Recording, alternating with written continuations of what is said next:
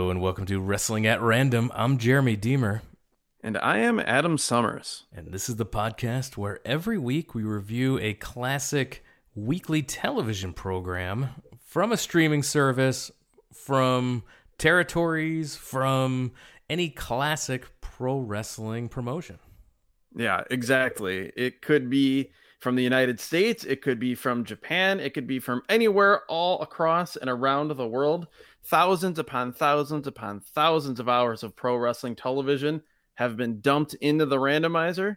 We fire it up, and what comes out, that is what we watch and what we review. Yeah, and sometimes it picks something that's weird and it doesn't fit into, season 2 here. It's weekly television shows. Season 1, it was pay-per-view events. It was big events, Clash of the Champions, those types of things. So if it didn't fit into the season 1, season 2 format, it went into just kind of a list of things we don't know what to do with. Well, we know what to do with it now. Recently we fired up a Patreon as a way for people to support the show. Patreon.com/wrestling at random. There we have bonus content. So that's where those one-off matches, 2 or 3 matches, that's where those went, was to the bonus content. So every single week we put out more shows. On Thursdays you get this show. Every single Sunday on the free feed, the bonus feed is updated every single Thursday, and there's multiple tiers that you can support the show. One tier gets you all that bonus content, but there's another tier available that's a little higher, and you get a special prize with that one. Yeah, absolutely. That special prize is you get to be the randomizer. You get to executive produce an episode of the show. You get to pick something for us to watch. We've already had a good number of those, and it can run the gamut between, something that is really good and someone wants to hear our take on a great show, or they maybe have an idea of what we haven't liked so far, and they want to give us more of that said promotion or company or time period and make us watch it. And just as a side note, if you are considering joining the Patreon and joining that tier, you can request anything, as far as it can be a TV show or a major event like a pay-per-view or an individual match. Anything from 2010 or earlier falls into that classic category. You can make us watch it. We will, and we will tell you all about it, for better or worse. Yeah, and we have. There's a good list, like you mentioned already. Hours of content if you signed up today.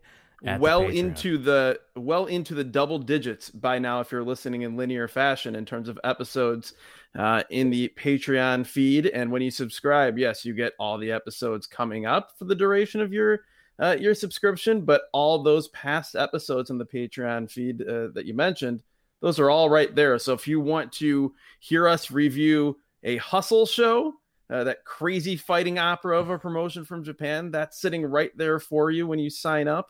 If you want to hear us review Ric Flair versus Barry Windham 5-star match from Worldwide, that's right there, along with a lot of other odds and ends, with a particular emphasis on the odds.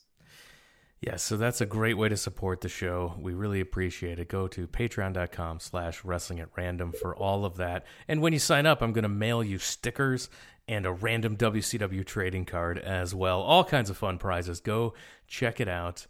And let's get into the free feed this week. What did the randomizer pull? It pulled an episode of WWF Superstars of Wrestling. Finally. From April 27th, 1991. Right in my wheelhouse, by the way, of watching Superstars. We've talked about before how the wrestling TV calendar was organized for both of us here in Chicago as children. And Superstars, if my recollection is correct, it aired from 11 a.m. to noon Central Time on Fox 32. That's right. Locally. Because I remember it was always Worldwide was on from, I believe it was Worldwide was on from 10 to 11. It bounced around a little bit. I think it was on WGBO. And then I'd flip right over to Fox for Superstars. And then, as I've mentioned before, coming up after Superstars would be that dreadful sitcom Small Wonder. And you'd hear that theme song start.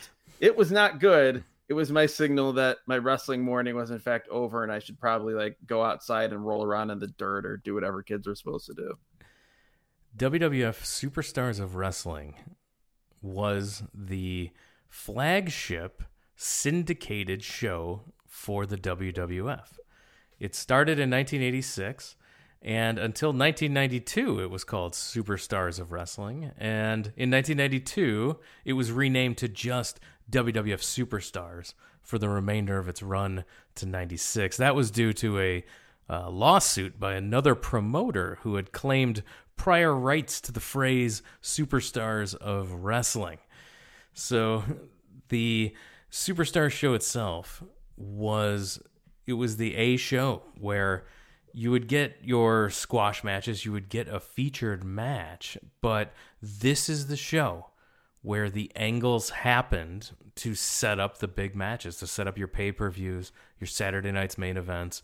This was the show where the angles would happen, and all of the other shows, Wrestling Challenge, Primetime Wrestling, Spotlight, you would see clips from the thing that happened on Superstars, which we referenced if you go back earlier in the season and listen to our Primetime Wrestling episode with that episode leading into WrestleMania 5 in 1989. We talked about that, how there would be the big angles. As you said, Superstars was the A show. Everything happened there. A lot of interviews, a lot of squash matches, and a lot of times that big angle that would set up not only the pay-per-views and the Saturday night's main events, but also the matches that you would be going to see in your local arena in the house shows. Yeah, exactly. And they weren't. We'll get into it on this episode. They weren't as overt as other wrestling companies or territories were when talking about, like, there's shows coming up in Knoxville and Greensboro and Ocala, and saying, you'll see these guys there. It was basically, though, like, they'll tell you these are the important matches and they're going to happen this weekend elsewhere in the WWF. And then you're just left to draw your own connection between that and, whatever local advertising you're seeing. And in a lot of instances, you would get, while you were watching Superstars on your local television station, in the commercial breaks, you would get localized commercials telling you about the house show coming up in your town. Yeah, localized promos from the guys as well, talking about coming to the Rosemont Horizon in Chicago. Oh yeah, God, I miss that stuff. The local promos. It couldn't have been fun for guys taping like 50 different promos for every city, in a day. But as a fan, I mean, I can speak from experience on the WCW side. When I finally got to go to a show when I was 11 years old, I mean, I remember seeing the local promos on WCW shows, and it got me so hyped to hear like the Steiner brothers talking about specifically coming to, the UIC Pavilion in Chicago to try to win the tag team titles. I'm like, oh my God, they're talking about my town. And yeah, you said it, patriotic. That's one way to describe the Open. Yes, it was patriotic, as there was, very patriotic music, red, white, and blue. But it seemed as though the only thing that was associated with America here in this opening was Hulk Hogan. We saw clips of Hulk Hogan in the ring. He was beating people up. He was selling. He was with the troops. He was in a fighter jet. There were literal USA chants cutting through the music here in this opening. And then we dissolved to the Thomas and Mack Center in Las Vegas, Nevada, the gambling capital of the world, as a very excitable Vince McMahon tells us. Yeah, your commentary team is the aforementioned Vince McMahon, joined by the Macho Man Randy Savage and Rowdy Roddy Piper. That crew, my God, just the visual as we see them green screened in front of a blurry crowd of these three men.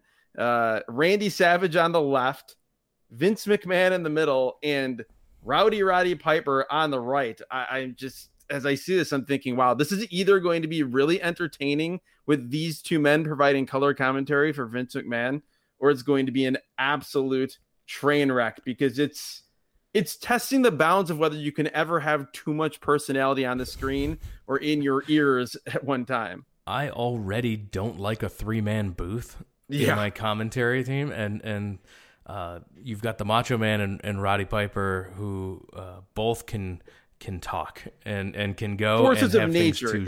They have things to say. Yeah, it's like the verbal equivalent of having an F5 tornado and like a magnitude 10 earthquake, which I guess will be apropos coming up later on the microphone with Vince McMahon, who's not exactly your traditional play-by-play guy in the middle. So yeah, as I write down, wow, these three personalities are completely insane.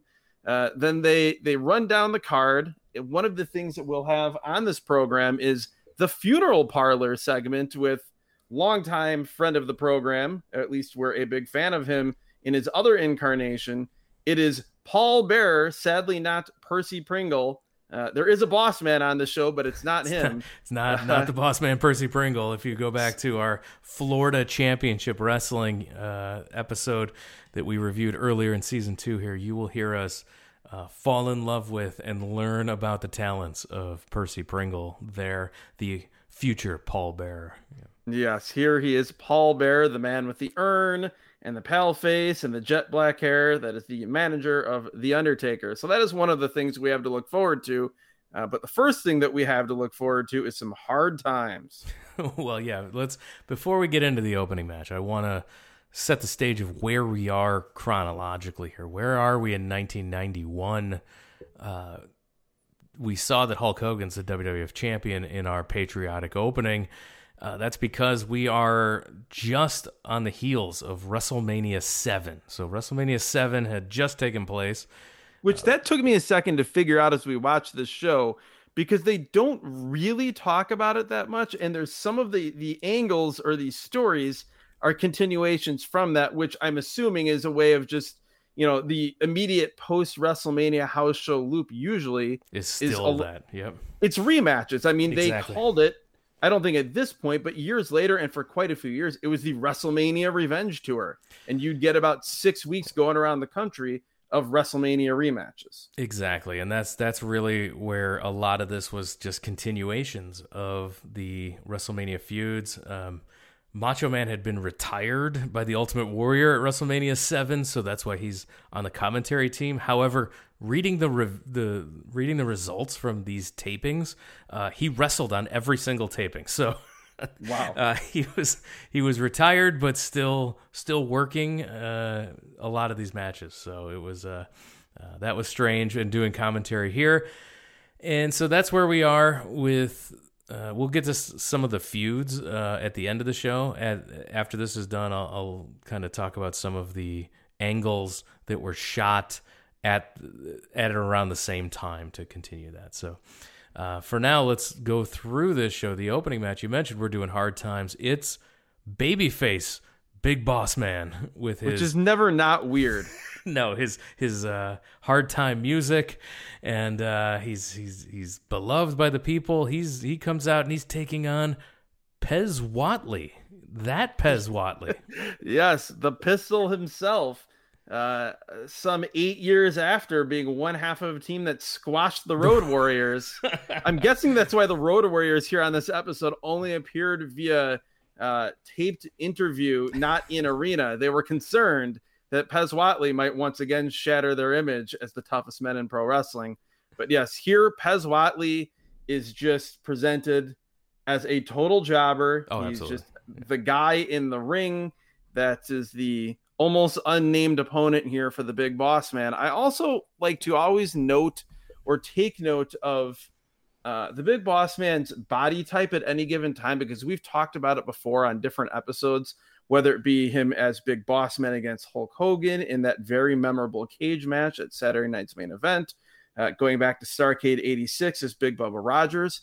He, more than any other wrestler, I feel like from that era, his weight fluctuated so dramatically. There would be times where he looked upwards of 400 pounds, and other times where you'd see him and he'd be like, wow, he looked so much taller because he had gotten skinnier, and you could actually see that he was like a tall, lanky guy. This was definitely more on the thin side for the Boss Man, and he was moving well here. Yeah, he was in great shape, and he starts by throwing Pez chest first into the buckles, rolls him up. I thought this might be it, but It was only a 2 count.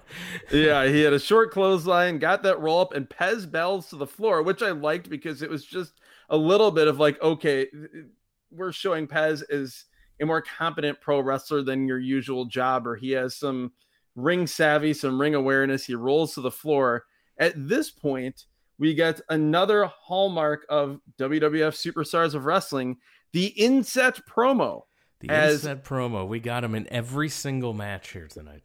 Yes. In a lot of ways, the match was just a vehicle to have that inset promo more than the actual in-ring competition. It is the Mountie. He's with Jimmy Hart, and he says that he represents international law enforcement, is what he says he represents. And he says that he'll show the boss man how he treats local cops. Yeah, he does not care for the local cops. No. Big right hands by the boss man. He still throws a great punch here in 1991. Neckbreaker and boss man slam. This one's over.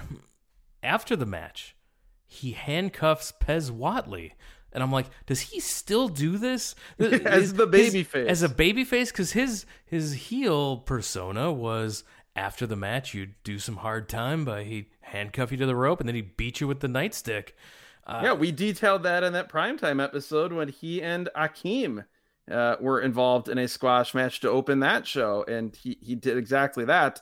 The thoughts that you were having, it's exactly what was going through the crowd as we see a shot of 2 women, ostensibly friends, and there's one woman who is just full of bloodlust. She wants Big Boss Man to beat Pez Whatley senseless while he's handcuffed, and there's another woman who is just as adamant in the opposite direction, basically screaming, "No, don't do it," and like waving her hands back and forth, like trying to call him off. So that that was amusing. I also enjoyed the brief conversation between Vince McMahon and Randy Savage at the beginning of the match, where Vince just casually asks Randy Savage if he's ever been to Cobb County, Georgia, the home of the Big Boss Man. And Savage, even more casually, just says, "No, never." And yeah, your babyface boss man does not beat him with the nightstick. She got her wish in the front row there. And so he does not engage in police brutality, but he does engage in like unlawful detainment. Yes, Vince says that he was using psychological tactics against his opponent. So handcuffs are psychological, not physical here in the WWF in 1991. We then go to a truly insane segment. As first, we go to WWF Update. From the pages of the World Wrestling Federation magazine. It's Update with Mean Gene Okerlund. Gene says that Andre the Giant is front page news. We then go to a scene in a bar, and Sensational Sherry comes up to Andre the Giant. Andre's sitting there at the bar with Arnold Skaaland. Yes. Well, we never actually see his face, or we barely do. But yes, he's sitting at the bar with Arnold Skaaland. She basically comes up and just shoves Arnold out of the way. She kicks him out to talk to Andre at the bar. Yeah, and she says, "What a man!" And she says she wants to be his manager, and she says she'll do anything to get it. She'll do anything to be able to be his manager. And then Andre says, "Anything?" And in the creepiest way possible. It was so creepy. Creepy, like in terms of how he sounded, but even more this extreme close-up. We get a camera switch to this extreme close-up of a googly-eyed, giddy bugging out Andre of his head. the Giant. Big smile, creepy. And what does the man do? He grabs Sensational Sherry, puts her in a hammer lock, bends her over the bar, and proceeds to spank her. He does. Not only does he do this, we get a camera change so that this camera switch now is showing from directly behind Sensational Sherry. We get the view as Andre the Giant spanks her in the bar. She leaves angry, and Andre just keeps drinking with Arnold Skaaland. This was Arnold comes back. Weird segment, and that was the entire Update segment. That was it. It was truly bizarre. Like, we have Gene saying an inside look from the pages of World Wrestling Federation magazine. We go to the bar. Andre the Giant sexually assaults Sensational Sherry. Mm-hmm. We go to commercial. We come back, and here comes the Undertaker. The next thing we hear is his bell tolling, and we're on our way to the next segment. Yeah, like it was so weird. They accompanied by Paul Bearer, the Undertaker makes his way out. His opponent, Larry Ludden. Yes, Larry Ludden definitely looked exactly like a jobber should look. I'm just going to say off the bat, I loved everything about this segment. Larry Ludden just being a total loser. Yes. The Undertaker being terrifying. Children, we get these multiple shots of children in the crowd looking absolutely frightened, like they're just frozen in fear. Close-ups of their faces as they're just not moving, they're not blinking. They look terrified. And the best part about this is that Vince McMahon, Randy Savage, and Roddy Piper all sound completely different here calling this match. They're very reserved. They're quiet. It's as though, in a not like overdone way, they themselves are scared and intimidated of and by the Undertaker.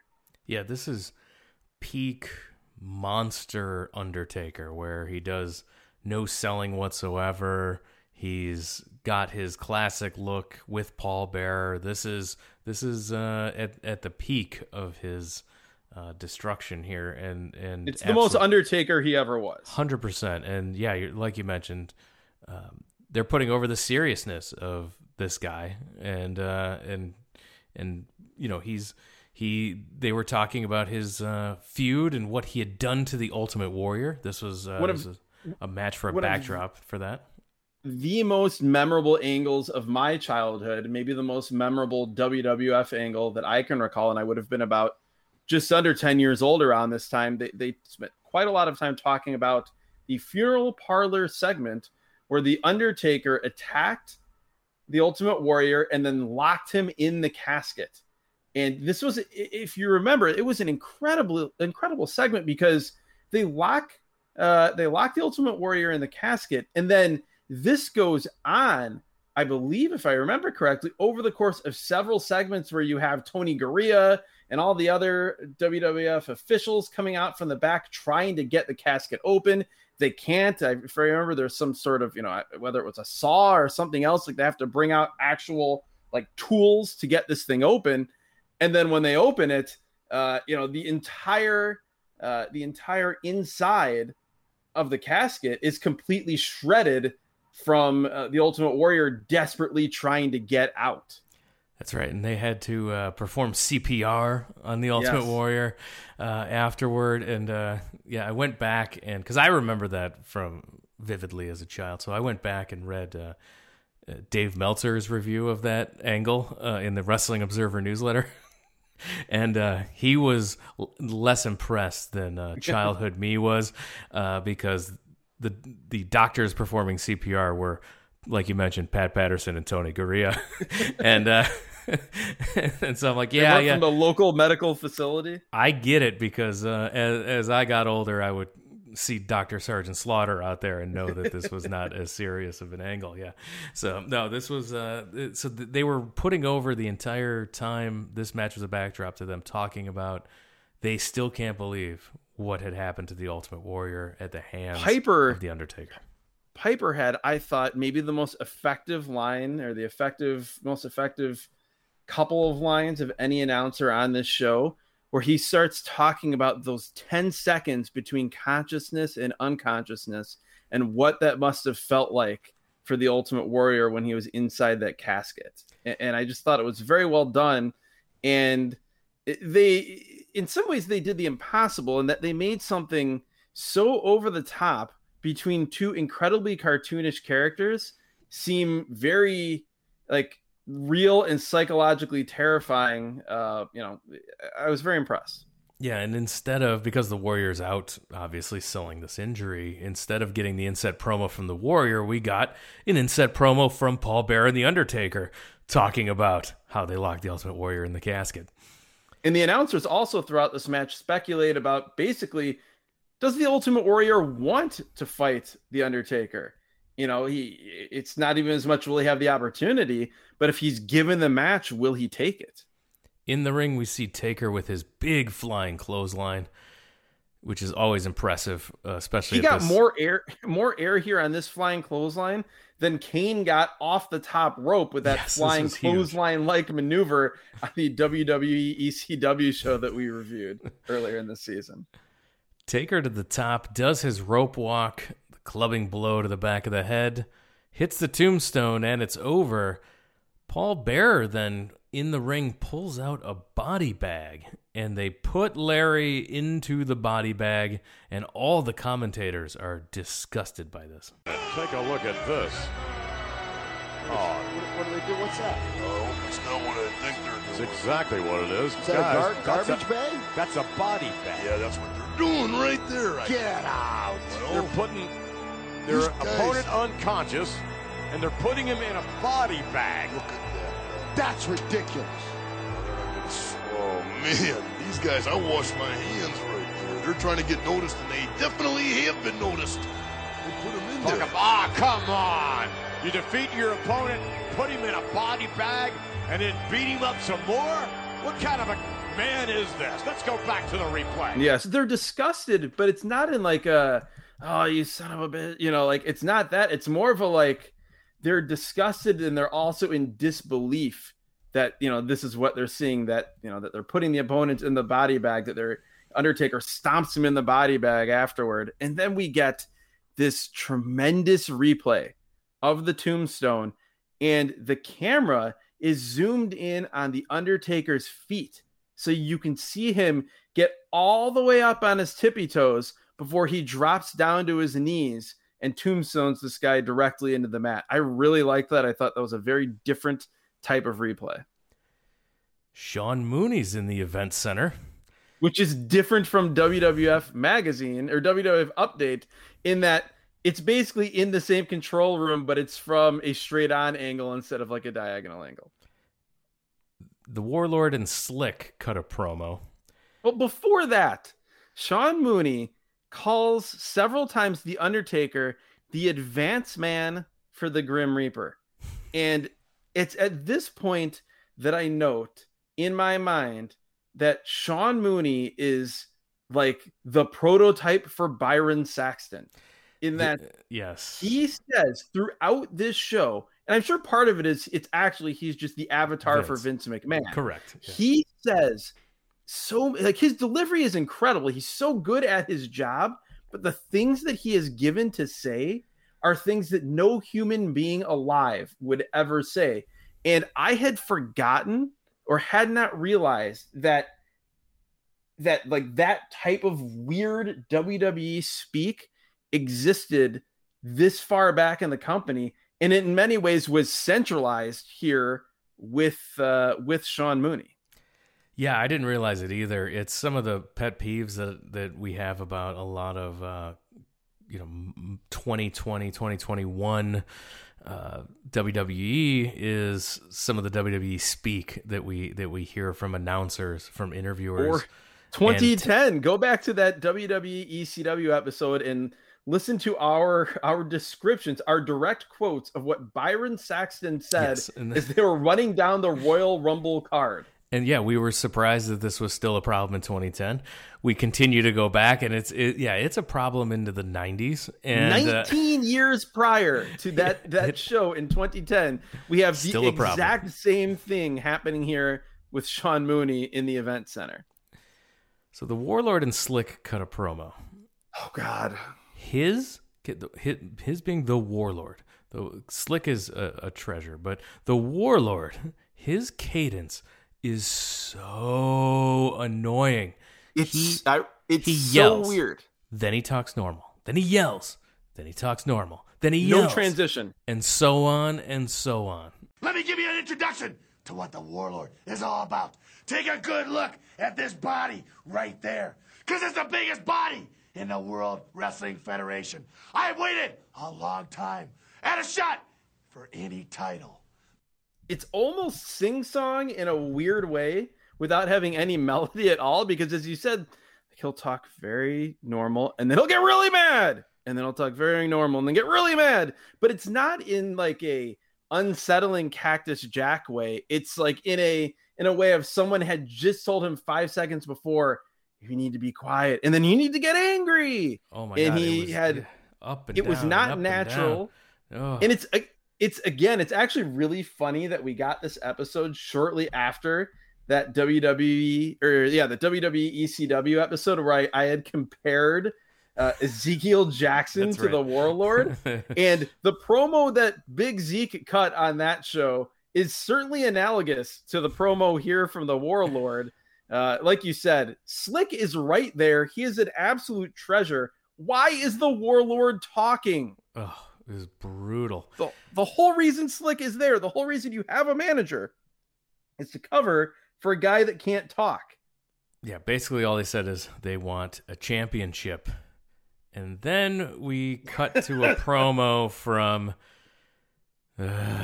Greg the Hammer Valentine. I don't know what's more disappointing, seeing a Greg the Hammer Valentine come out for a match or come out for a promo. A promo. By far, this promo was awful. Oh, horrendous. So much worse than that promo that he cut on that All-Star Wrestling show from 1982. And that one was just long and meandering and just kind of a little almost poser-like. This was it was the entire time on the verge of completely falling apart. He starts his promo with, and I quote, Greg Valentine right here. He says, Greg Valentine right here saying I have survived another WrestleMania and the wrestling is going to go on and on. And he says a bunch of other things. He talks about winning the Intercontinental title from Mr. Perfect. And wouldn't that be perfect? No, first he's like, hey, I'm willing to go for the tag titles if I can find a partner. Yeah, if I can find someone who wants a tag with me. I'm like, good luck, dude. Nobody. And then he's also it's like a little pathetic. Like it was like, super pathetic. I don't know if I can find anyone to tag with me. Like he's trying to talk like he's this championship level wrestler, and then he's basically lamenting the fact that nobody on the roster wants to be his friend. Yeah, and then he follows it up with, so if I can't find a partner and go for the tag titles, I might as well go for Mr. Perfect's IC title because I used to be an IC champion back in the day. And then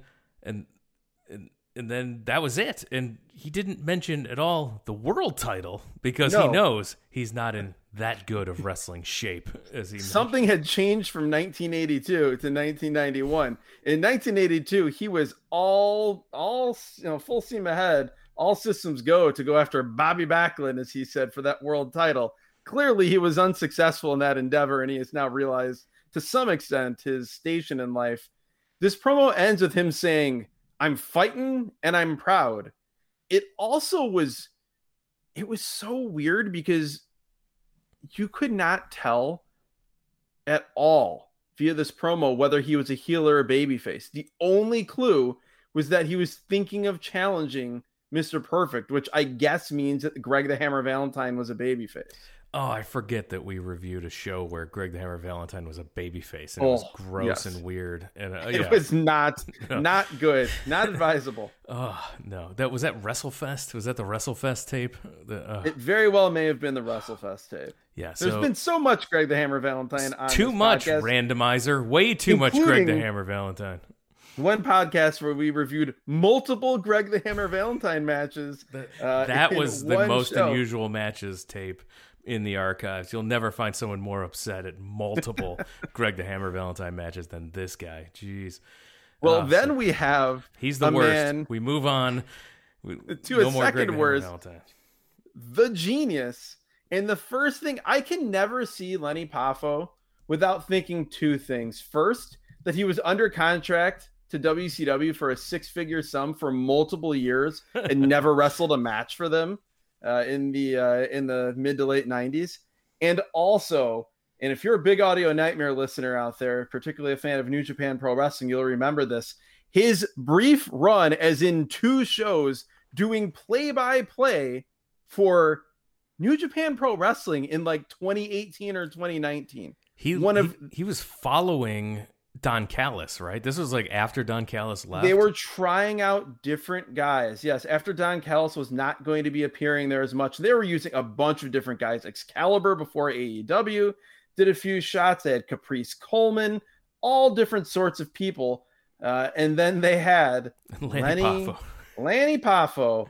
It was bar none the worst thing I have ever heard on a pro wrestling show when it comes to commentary. The worst. So that's all I can think of here as I see the genius. And what does he have? Because he's the genius. He has a poem for us all, Howard Finkel tells us. It's Jim the Hacksaw Duggan and his mighty 2x4 versus me. I am the genius with intelligence galore. I'll use my convoluted wit and take him by surprise. And then I steal his 2x4 and straighten out his eyes. Oh my goodness. So after this poem, first of all, he's announced this from Downers Grove, Illinois, which always gets a pop from me. Yes. His shoot hometown of western suburban Chicago. And I'm watching him do that poem, and I just can't stop thinking, like, how are you the brother of the Macho Man Randy Savage? How is that possible? He's Keith Gretzky. There's always every great sports star has a lesser brother who like barely made it or made it to like 1 or 2 levels below, and probably would have not even made it that far if he wasn't the brother. And you have never seen a more picture perfect example of that than the genius Lanny Poffo here as his brother, the incredibly talented Macho Man Randy Savage, is on the call. So he's going to steal Duggan's 2x4 and straighten out his eyes. And here comes Hacksaw Jim Duggan making his way out with a big American flag.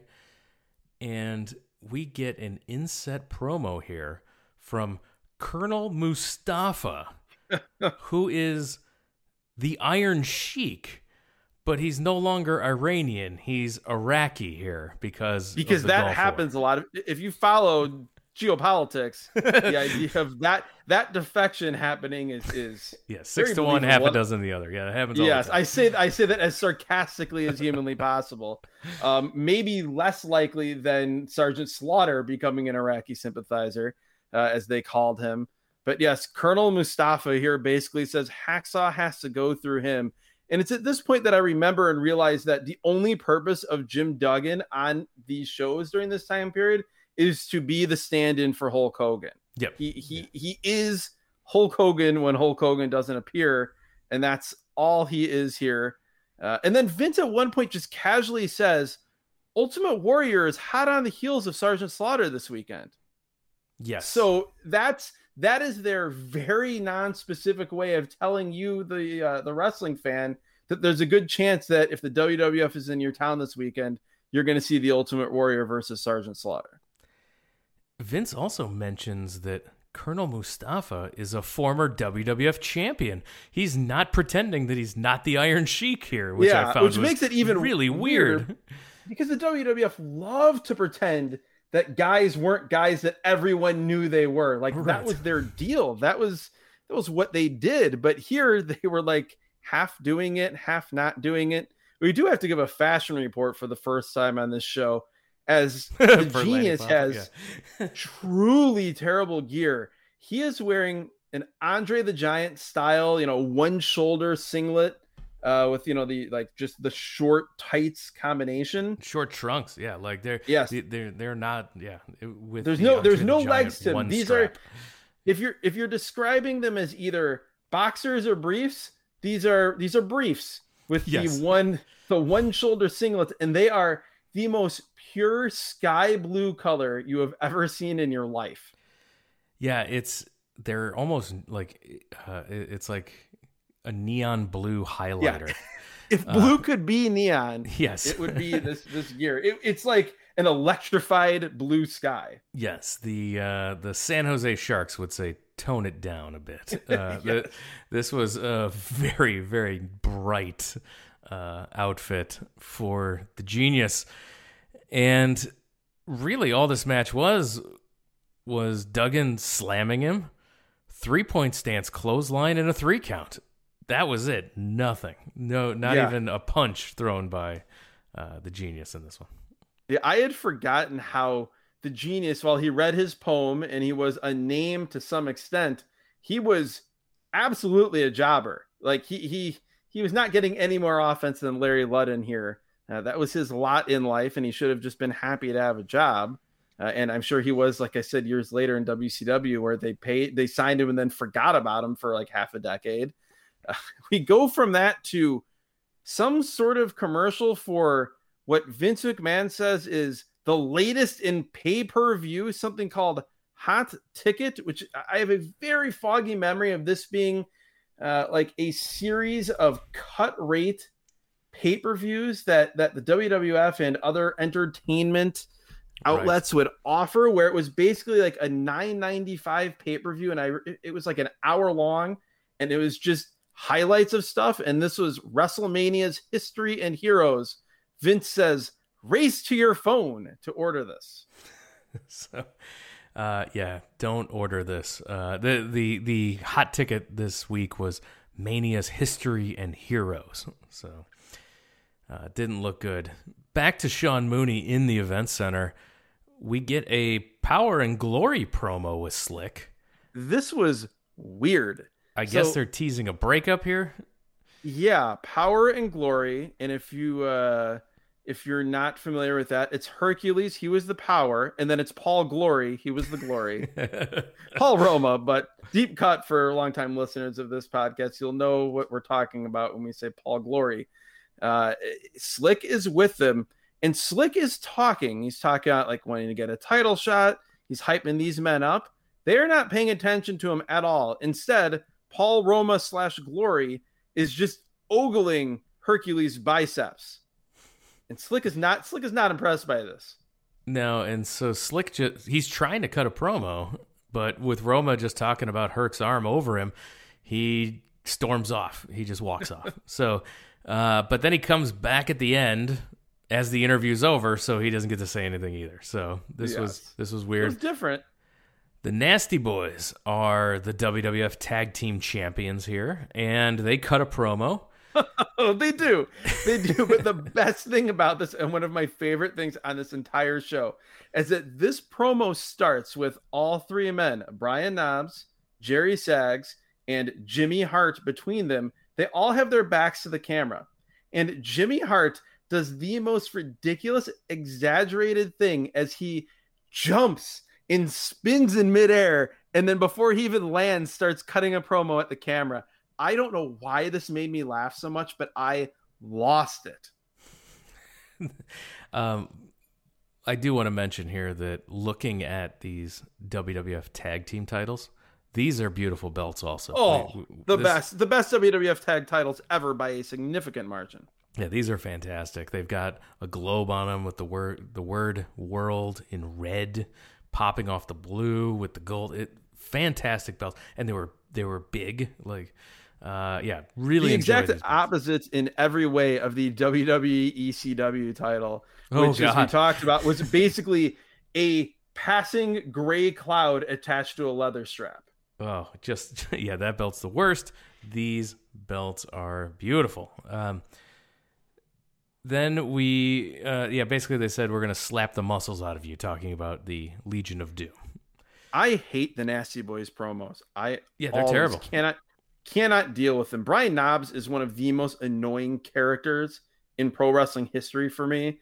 And then Jerry Sags is just usually unintelligible. He bothers me a little bit less as a character, but I don't want to see them. I don't want to hear them.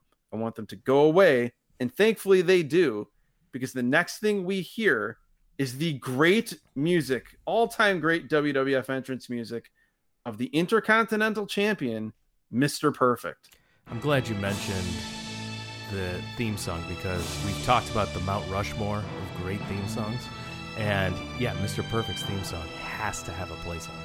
Oh, absolutely. It's not only is it great, it's one of those theme songs that the second you hear it, you associate it with Mr. Perfect, and it just feels 100% right for him. It's I don't know, it's like sort of slow, majestic, synthy thing, but it just nails everything about the guy and the character. And I noted right here that, to me, if you're looking at the absolute prototype of what a, no pun intended, perfect Intercontinental Champion was, it is Curt Hennig, Mr. Perfect. 100%. And we hear Howard Finkel announce that he's making his way out with the perfect manager, Bobby the Brain Heenan, which got a good chuckle out of me. And he also has around his waist, I would argue, the perfect Intercontinental Championship belt. We've talked about on previous episodes this season some truly hideous designs for the Intercontinental title. I believe on that Raw 2000 episode, correct. That just nondescript, incredibly lame championship belt. This is without a doubt the best version of the Intercontinental title. And I would make an argument that I would put it only second to the NWA World Television title as the best looking and most iconic secondary championship belt, in my time as a wrestling fan. 100%. And it is absolutely a gorgeous championship here. And we get Perfect wearing the belt, going up to the second. He's on the middle rope. He tosses the towel behind him over his head, and Heenan catches it with a big smile on his face. And then they're so great together. Those so two great. Guys, just such a great blend of the two characters. And immediately when that happened, it made me think of the videos, the vignettes introducing Mr. Perfect to the WWF. The greatest vignettes that the WWF has ever done. Without a doubt. Him hitting like 3-pointers from across the basketball court backwards. Him wasn't it like where he threw a football across the field? Himself a pass. Yes. He threw a Hail Mary to himself. He's running track and doing he's doing hurdles and everything. And he's playing baseball, and you've got like Wade Boggs going like, wow, what a guy. This guy's amazing. Those vignettes were incredible. Just if you haven't seen them, go do yourself a YouTube favor and head there and look at Mr. Perfect vignettes. They were the best thing WWF has ever done for vignettes. Absolutely. Well, and also, like, when I was watching this, and when I was watching him, it just made me think, I guess, reflect on a lot of times when WWF would bring in guys that were, relatively big deal, guys that were fully formed wrestler, fully formed character from a different promotion, and then give them a new WWF character. Sometimes it just wouldn't work. It would feel weird. You think of Barry Windham as the Widowmaker as one example. Here, Mr. Perfect, Curt Hennig, I should say, was born to be Mr. Perfect. He was absolutely born to be this character. We've talked about both on the free feed and on at least one episode on the Patreon feed. We've seen Curt Hennig in the AWA, in different forms, him wrestling Nick Bockwinkel, him teaming with his dad, Larry the Axe Hennig, versus the Road Warriors. And you could see glimpses of what he was going to be here in this match. And this is a very, very quick, basic squash match with him versus Randy Taylor, who is just a tremendous borderline untrained jobber with a horrendous hairline and a yellow ring jacket. But Mr. Perfect in this match looks like the greatest athlete in the history of professional wrestling. There is one spot, which we'll get to, which I rewound and watched 3 times just because it was so simple, but just beautiful in terms of the fluidity and the athleticism that Curt Hennig showed. We'll get there. Yeah. He so after he tosses the towel, he's still there. He spits his gum into the air out of his mouth and just swats it with his hand. It is, as a kid, I would practice that so many times to be like Mr. Perfect. That was so cool. He's the best. So you mentioned his opponent, Randy Taylor. We'll do a quick Fashion Corner. This guy is a great, gross jobber. We love our jobbers. just hideous, and this guy fits the bill. He's got terrible balding hair, no body at all, and just plain black short trunks. And again, that like yellowish gold jacket that now you would find at a thrift store, and probably now like it would be something cool for kids to wear for night on the town. But here he just looked like the high school gym teacher that thought he was 30% cooler than he was.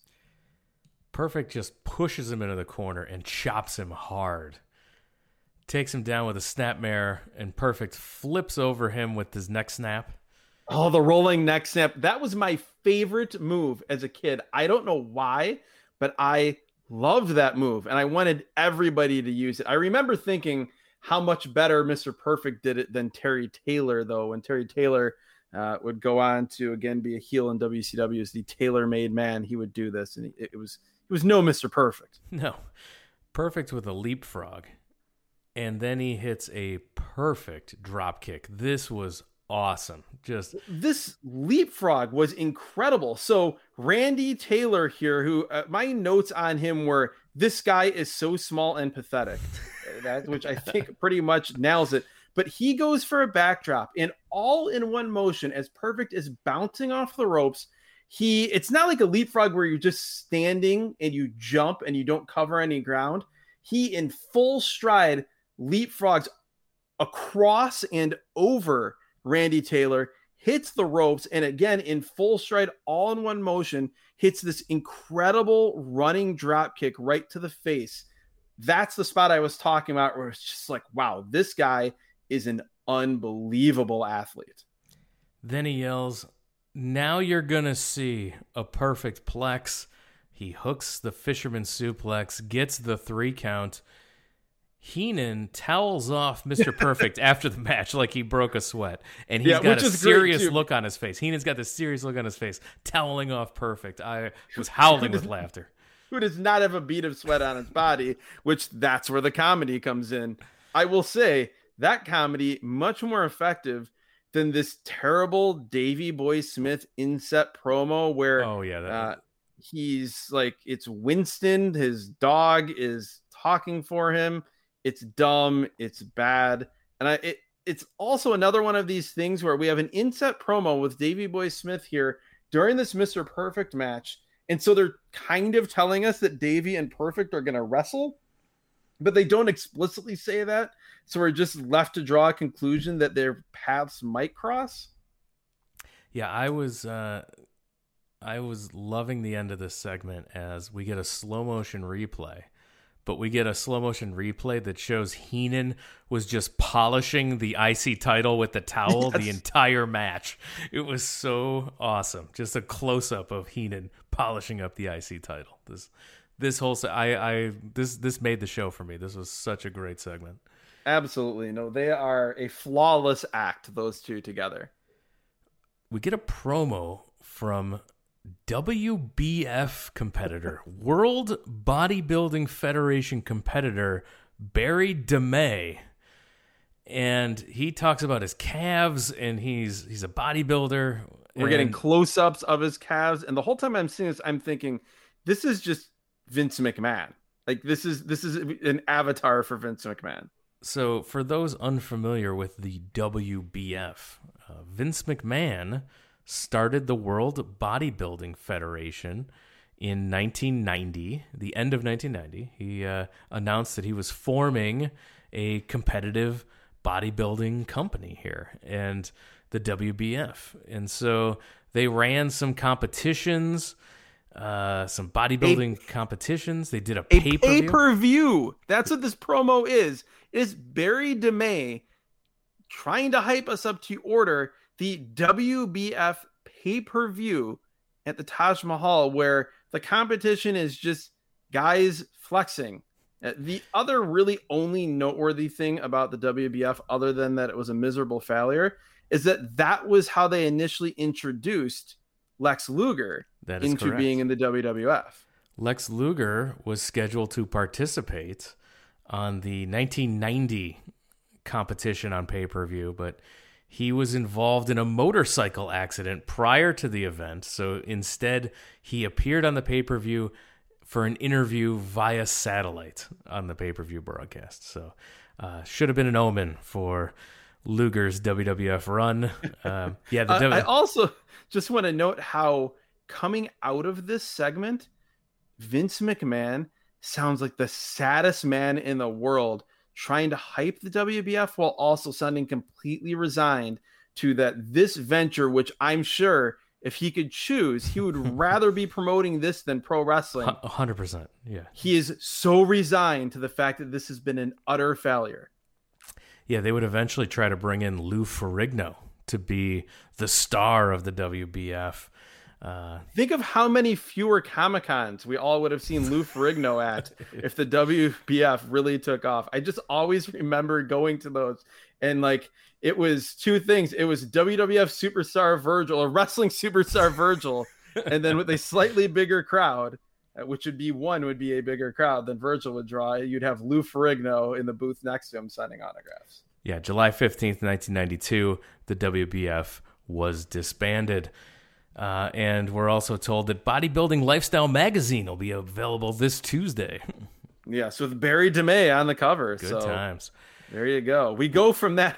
It's also a tremendous visual, and we go from close-ups of Barry DeMay's bulging calves to the next human being that we see is an extreme close-up of Paul Bearer. His guest on the Funeral Parlor interview segment this week is Rowdy Roddy Piper. Piper's coming out with a slight limp, which Vince calls out. But he says he doesn't have the crutch anymore, so that must mean he's ready to go. This was around the time of Roddy Piper having to have, I guess, his first of many hip surgeries. Yep. Because then apparently like the angle or the bit had been that Ted DiBiase, who he was feuding with, had said that Roddy Piper was the Bo Jackson of the WWF. This was around the time that Bo Jackson, the legendary two-sport athlete, had his, I think it was like necropsy of the hip. Basically, his hip was withering away to nothing. It was literally dying. And so that was the comparison they were drawing here. Piper says to Paul Bearer, "A little sunshine would be in order, friend." And then he makes some Addams Family jokes. He talks about Ted DiBiase. He's ranting, and as you know, he's completely incoherent at points, as well. Piper He is says wont to do. He says something about that when Ted DiBiase was born, your mom brought the limo out and changed your diapers there. When I was a kid, they cleaned my butt with sandpaper. I had to walk to school. Then he calls Ted DiBiase's girlfriend, who at this point, like, I don't know who he's talking about. Then we eventually figure it out. He calls her the bride of Frankenstein. So he's talking about a defense system that he knows, and he tells Paul Bearer to hit him from behind. He turns his back to Paul Bearer. He says, "Hit me." I see Virgil sneaking out behind Piper. Paul Bearer winds up his fist, but Virgil grabs Paul Bearer's fist. Well, and this then was the weird thing it. about. Well, the problem was when I was watching this, I had a completely different understanding of what was about to happen. I did not realize I didn't put the timeline together that Virgil had already finally turned on Ted DiBiase. And so I thought what I see, Roddy Piper turn his back on Paul Bearer and tell Paul Bearer to hit him. And then I see Virgil creeping up from behind, holding something that looks like a briefcase. Yeah, I thought Virgil was going to hit him as well. Well, yeah, I'm thinking exactly what's going to happen is that as Roddy Piper is yelling for Paul Bearer to hit him, Paul Bearer is going to step aside and Virgil is going to waffle him with this briefcase-looking structure. And I'm thinking, wow, that's perfect. This is awesome. I can't wait to see this. It's not what happened. No, as soon as he grabbed his fist, I knew what was going on. The whole defense system thing made sense now. And of course, he turns around. He's like, yeah, Virgil's my Patriot missile defense system. Well, yeah, because again, all the talk of the Gulf War. Yes, everything is very Gulf War themed. And this was, the Patriot. Those were supposed to stop the Scud missiles, yes, if I remember correctly, in the big in-air battle of the missiles. Virgil cuts a horrendous promo as he is wont to do. Whew. Just a terrible, talk about it like a manager type that needed a manager. He pulls out a tray like from catering And he opens it up. He says it has a 2-course meal, and there's a Ted DiBiase wrestling buddy, and there's another doll which Virgil calls Scary Sherry. And that's where we figure out that, yes, Sherry Martel, Sensational Sherry, the woman who was just assaulted in the bar by Andre the Giant, is Ted DiBiase's girlfriend. I have no recollection. Again, I was watching the product every week at this point, and a lot of the things are burned into my memory. I have no recollection of Sensational Sherry being paired with Ted DiBiase. 2-course meal.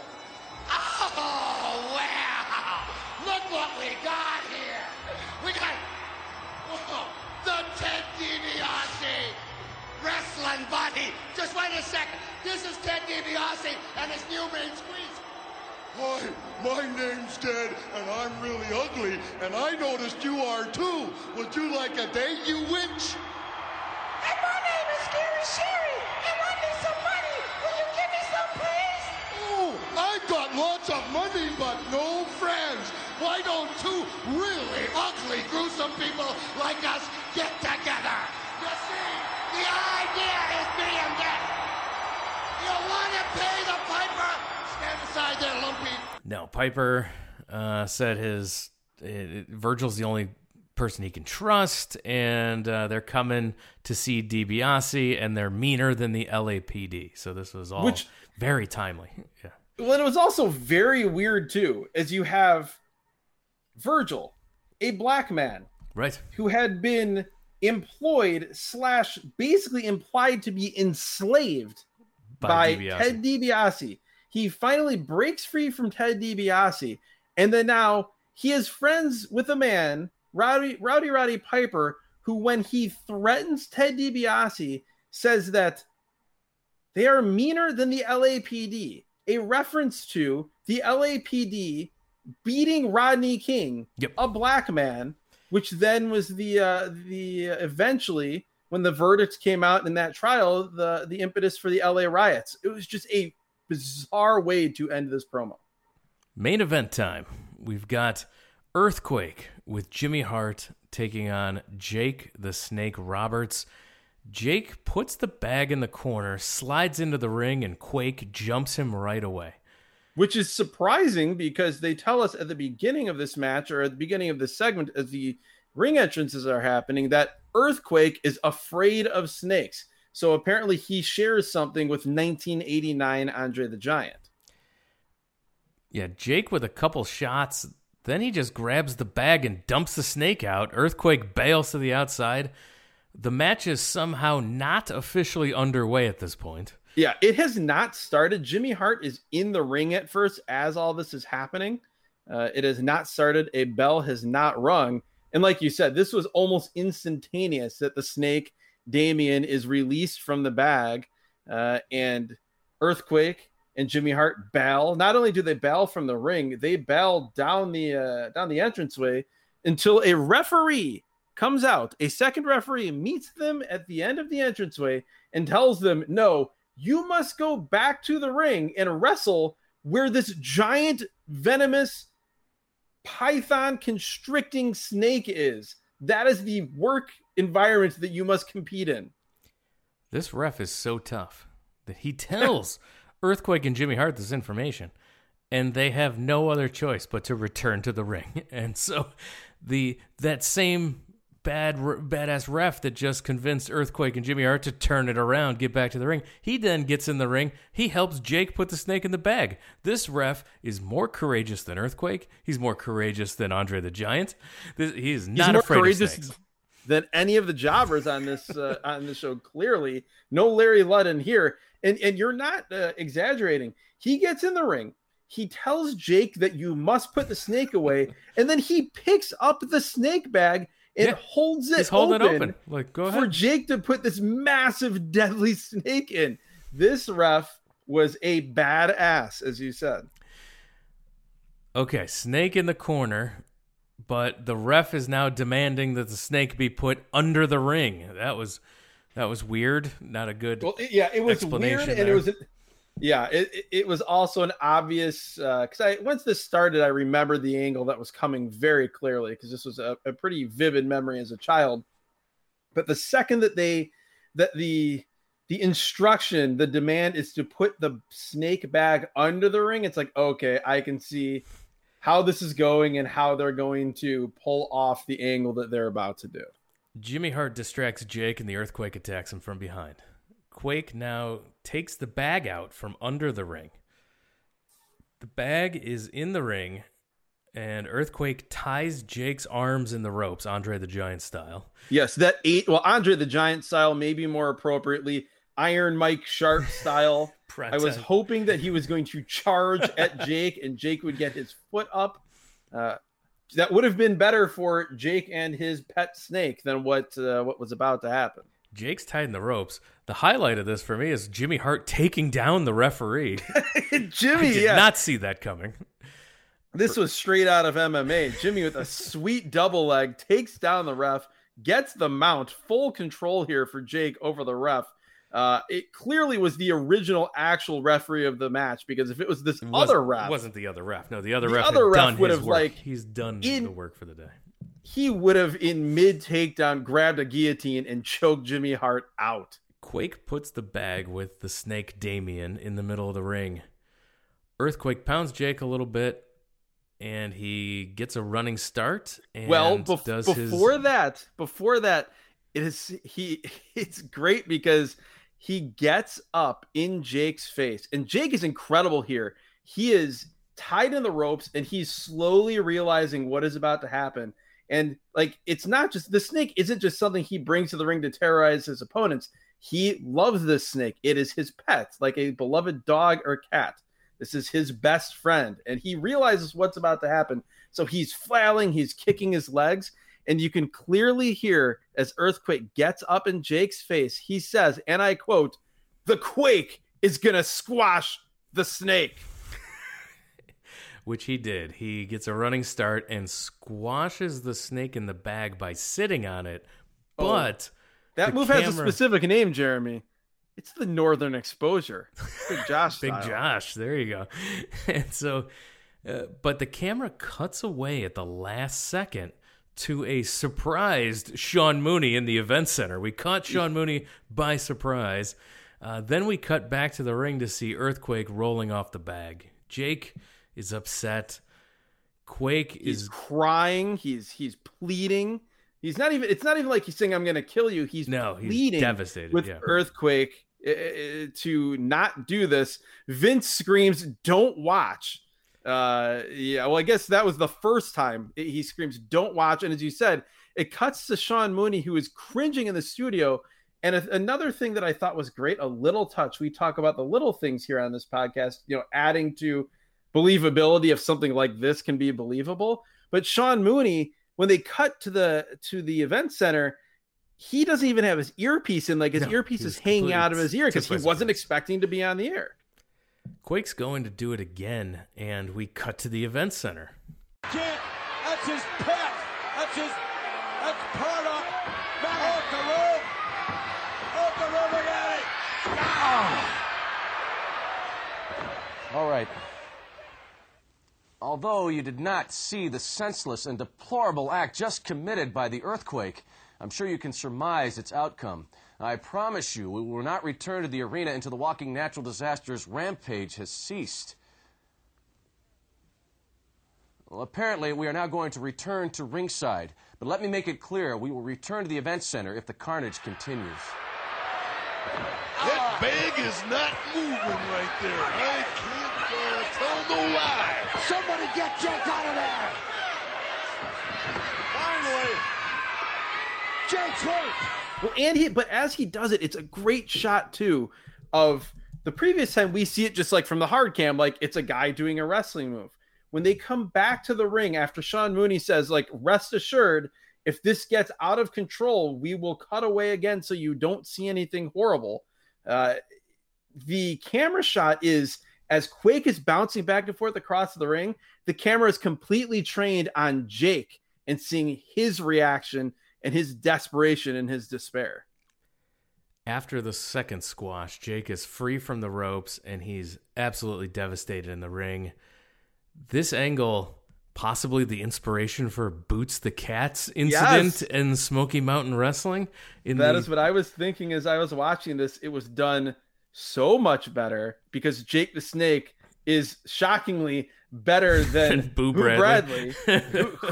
who would have thought going in that would be the case? Jake was so good here. He opens the bag, he looks inside, and then he's selling the tragedy of the incident, and it was just an incredible job. What a super talent, Jake the Snake. Oh yeah, his reaction, and the range of emotions, just very quickly conveyed in his body language. Maybe this will sound like a weird comparison, and the stories couldn't be more different. But when I was done watching this segment and just thinking about Jake the Snake here, all I could think of was this was maybe right up there with Eddie Guerrero on that episode of SmackDown. In terms of great physical performances without doing a wrestling move, but just physically conveying emotion and a range of emotions in a very over the top segment, but doing it in a way that is not over the top and is so believable. Like when you're watching Jake here, like I don't want snakes to die, but I don't have any emotional attachment to a snake. But when I'm watching this, like it's emotionally affecting, as weird as that sounds. And it is completely because of just how incredible of a performer Jake the Snake Roberts is here. We go to another incredible performer in the ring, Bill Lucas, who I had to look it up. Talk about this guy's look. This guy, so I looked it up because I wasn't familiar with this jobber, Bill Lucas here. This was his first WWF match. Wow. He wrestled 3 matches total in his career. This match, May 28th, 91 against the Bulldog, and the next day, May 29th, 91, as Bill Luger against Jake the Snake Roberts, and that's this man's career. Well, it sounds surprising, but it really isn't, because when you think about it, they were literally using almost completely untrained jobbers at times. I mean, the most tragic example of that is the match with the Rockers. I cannot recall the guy's name. Was it Chuck Austin? I don't know. Maybe it wasn't Chuck Austin. It was something like that.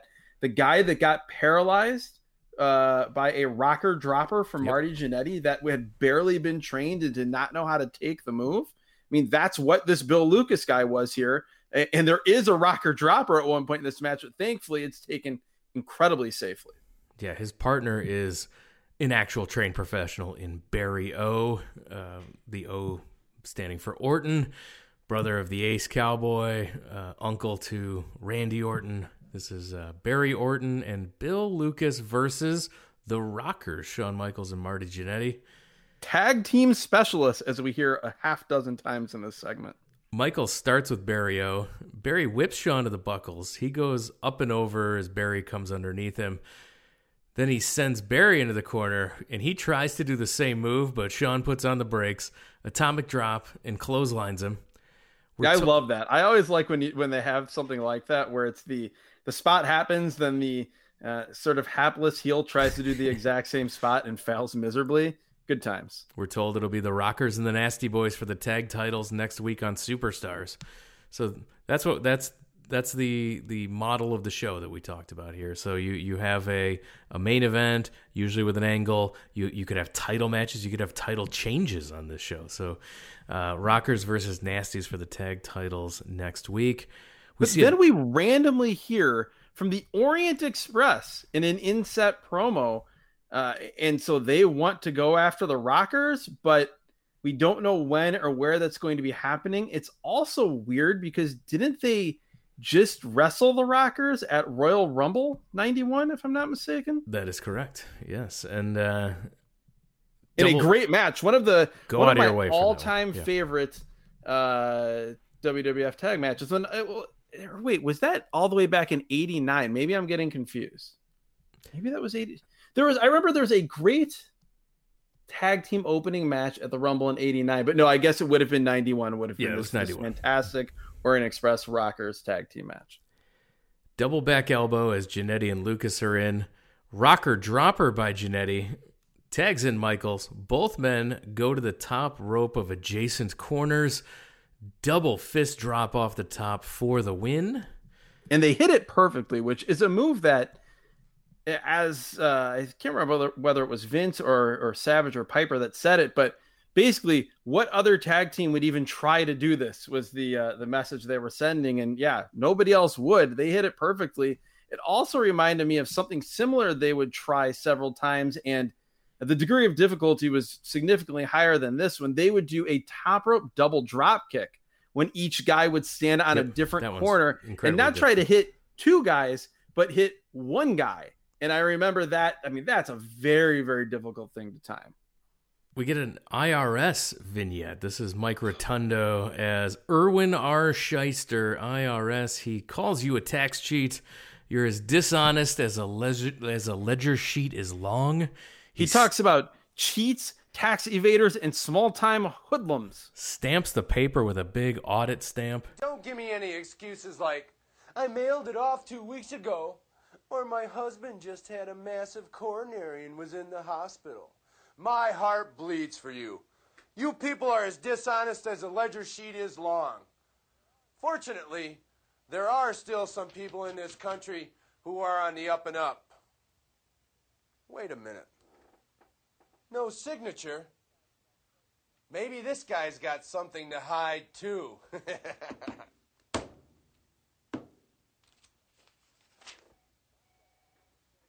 Well, my question is, just who is checking up on Erwin R. Shyster, IRS? I have two thoughts on this, by the way. One is that I'm convinced this is Dave Meltzer's office. Yes. If you've ever seen the pictures of Dave's office, with all due respect, Dave, this looked a lot like his office. The other thing was, this was the absolute peak, or I guess valley would maybe be a more accurate description of the early 90s era of WWF, where it was wrestlers with other jobs. Like, when you think about it, you had IRS, the taxman. You had Thurman Sparky Plug, the race car driver. You had Duke the Dumpster Drosy, the trash man. You had the Repo Man, who was a repo man. It was the Goon, who was a hockey player. Yeah, it was such a weird thing how, like, the character, like, the template for like mid-card guys in the WWF over, I don't know, like a 5 or 6 year span was, it was a guy with some other job and that he was a wrestler. But like, why, if you're the WWF and you're like the biggest wrestling company in the world and you're a star in that company, why do you still need to be a tax man? Why do you need to be a garbage man or, you know, the big boss man, a cop?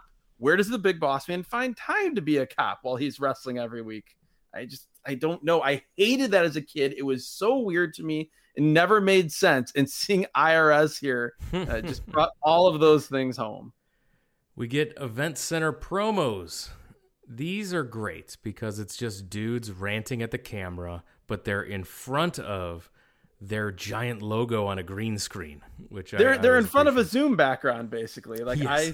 I want these backgrounds that I can have during meetings. I would be very happy to get these. Sergeant Slaughter, still very Iraqi here, and he wants a rematch for the WWF Championship. I like how he talked about Hulk Hogan sympathizers, which I don't know why, but that just made me laugh because the whole thing about him being an Iraqi sympathizer. He says, listen up, you scum, you slimes, you pukamaniacs, you Hulk Hogan sympathizers. He then says that peace is for pansies. And then, this is the other thing. When I talked about Sean Mooney earlier and the weird verbiage and these like odd nicknames, like again, comparing that to Byron Saxon in 2010, calling calling Trent Beretta the Boy Wonder, or calling Hurricane the Emerald Skywalker. Yeah. Here he says multiple times, both coming in and out of this promo, Sean Mooney calls Sergeant Slaughter the demented drill sergeant. Yeah, this Sergeant Slaughter being Iraqi angle was a real turning point for a lot of people our age that were coming of age during this time watching wrestling. A lot of people quit watching wrestling during this angle. It was a failure. I mean, you go back to WrestleMania, and they were originally planning to have that in, I can't remember which stadium it was. LA Coliseum. The big outdoor stadium, tens and tens and tens of thousands of people, well in excess of 50,000 people. I think they're expecting to get like 80 or 90,000. And then it sold so poorly that they had to move it to the LA Sports Arena under the guise that they were getting terroristic threats against the venue because of Sergeant Slaughter's turn to being Iraqi. That's how they tried to explain it away, but it was just because they couldn't sell tickets. No, and it was in such poor taste that like guys like Bob Costas, who were supposed to be big celebrity participants of WrestleMania, said, thanks, but no thanks, and was a wrestling fan. And then he quit at this point too. He's like, this just feels too sleazy for me. And so, this was a big turning point angle that ran off a lot of wrestling fans at this point. And it was so pointless because, I mean, I just remember back then, even beyond like the tastelessness of it, given the war and everything, just the idea of Sergeant Slaughter in 1991, they had him beat, he beat the Ultimate Warrior. Didn't he use like the scepter from Savage or something? Yep. He used the scepter, won the title, and then he's going to be defending against Hogan. And I just remember as a kid being just not excited about that at all. We get an LOD, the Legion of Doom. The Road Warriors do a promo. They are hungry because they don't have the belts and the Nasties do. They're also scared of Pez Whatley. That's why they're here in this in front of this Zoom background instead of manning up in the arena. Vince then tells us that Jake will give an update next week. Right now, he's distraught over the loss of Damien. Next week, also appearing, the Berserker. The Berserker, who, by the way, do you remember the Berserker's finisher, John Nord, the Berserker? He would pick the guy up in an atomic drop position and then just run and throw him over the top rope to the floor and get count out wins. It was so dumb. His finisher could never win him a championship. Yes. No, it was so dumb. Precluded him from reaching the height of his profession. But I loved seeing him toss barely trained jobbers over the top rope and just in that moment, much like Roddy Piper talking about those 10 seconds between consciousness and unconsciousness, those milliseconds between when the man was hurtling through the air and when he hit the ground, seeing how they would crash to the floor always brought me great joy. So yes, he's the first name they tell us that we will see on next week's show. We'll also see the Texas Tornado, Colonel Mustafa, Virgil. No, not Virgil. Bodyguard Virgil is how it's said. That's right. It actually says that's the official name. Bodyguard Virgil. And Hulk Hogan will be the guest on the Funeral Parlor. And of course, the previously mentioned Nasty Boys versus Rockers for the tag team titles. And he alludes that this weekend, Hulk Hogan's in a battle royal and Sergeant Slaughter versus the Ultimate Warrior. So I was wondering if that was not only alluding to house shows, but also a potential Saturday night's main event coming up. So, yeah, I don't think so, because I think they would have said that otherwise. I think this was just, again, these thinly veiled. I think Vince was Vince was at this point probably starting to get one of his weird things that, it's too wrestling if we talk about the loop, but we'll just tell people these matches are coming, not tell them when they are, and then expect them to like read the trail or pick up on the trail of breadcrumbs and end up at the doors of the arena and go in and watch the show. It's very weird. So we're less than a month from WrestleMania 7 to the date of this taping. Okay, the angles that have taken place so far are Sergeant Slaughter threw a fireball at Hogan to keep their program going.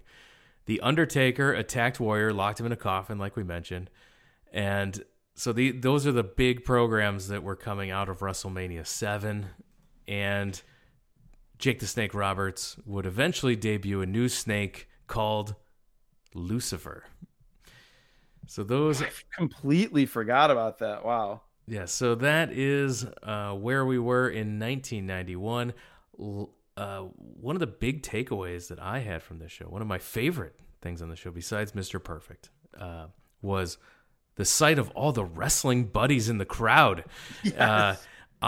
So Tonka made pillows that looked like wrestlers, and as a kid, I legit had them all. Like I am not surprised. As someone who I didn't get everything I wanted for Christmas.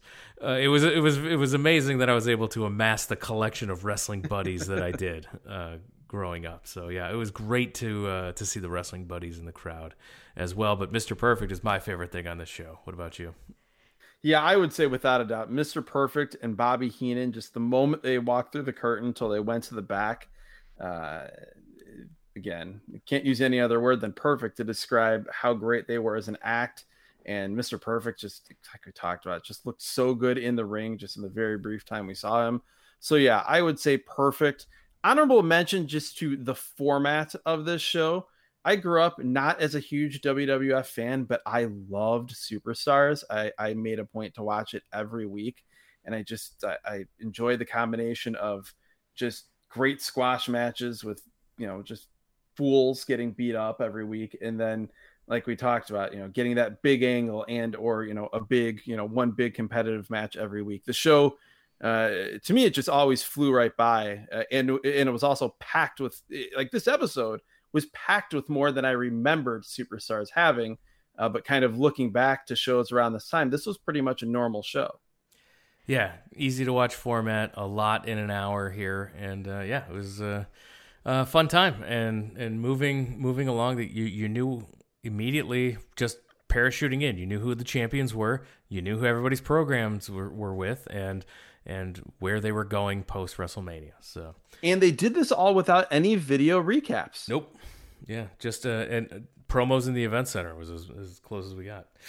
So with that, a successful show. We're gonna wrap it up. Make sure that we mentioned a lot of shows from the back catalog today. We made a lot of inside jokes to shows in the back catalog.